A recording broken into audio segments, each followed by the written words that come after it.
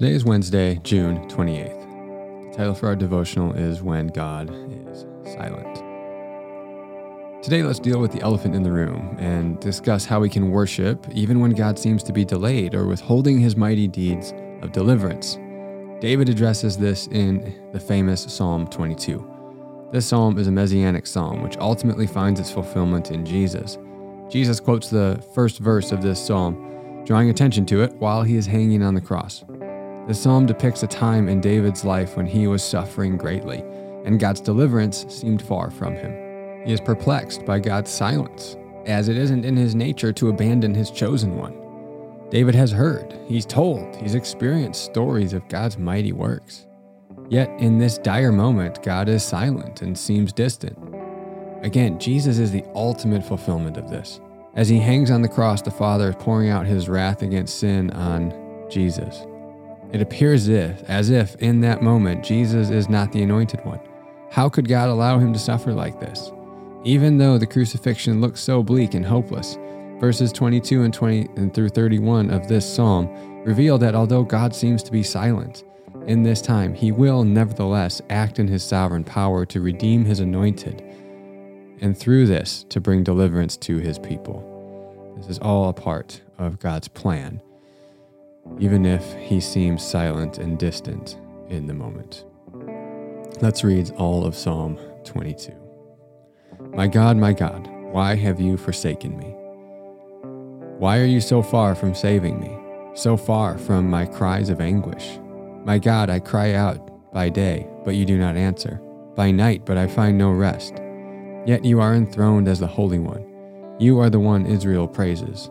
In you our ancestors put their trust. They trusted, and you delivered them. To you they cried out and were saved. In you they trusted and were not put to shame. But I am a worm and not a man, scorned by everyone, despised by the people. All who see me mock me. They hurl insults, shaking their heads. He trusts in the Lord, they say. Let the Lord rescue him. Let him deliver him, since he delights in him. Yet you brought me out of the womb. You made me trust in you, even at my mother's breast. From birth I was cast on you. From my mother's womb you have been my God. Do not be far from me, for trouble is near, and there is no one to help.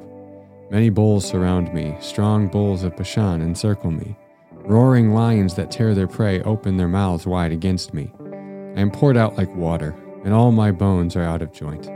My heart has turned to wax. It has melted within me.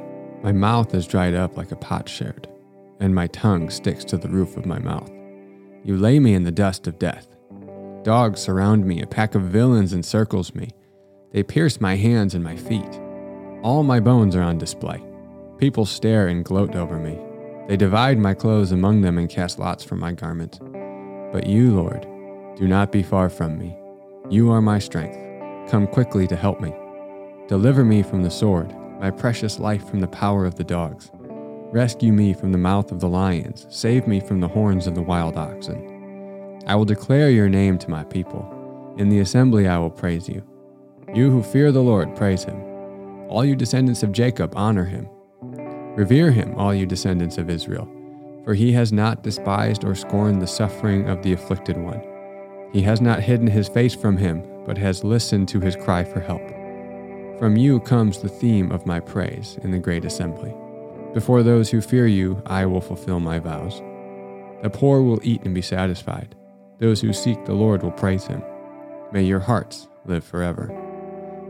All the ends of the earth will remember and turn to the Lord, and all the families of all of the nations will bow down before him. For dominion belongs to the Lord, and he rules over the nations. All the rich of the earth will feast and worship. All who go down to the dust will kneel before him. Those who cannot keep themselves alive. Posterity will serve him. Future generations will be told about the Lord. They will proclaim his righteousness, declaring to a people yet unborn, he has done it. The anguish of David's heart just cries out in this psalm. And yet he worships. Yet he trusts in God's deliverance. He doesn't lose faith. He doesn't lose hope. This text is a great comfort to those who are suffering. Have you ever gone through a time of suffering where God seemed to be silent, far off, and distant? Perhaps you're going through one of those times right now. Read this psalm over again and reflect on the many sufferings of David. Reflect on the suffering of Jesus himself. Reflect on the words that they used to describe their suffering. Read verses 22 to 31 and apply them to your situation. In spite of God seeming silent and distant, He is near and He will answer in His timing.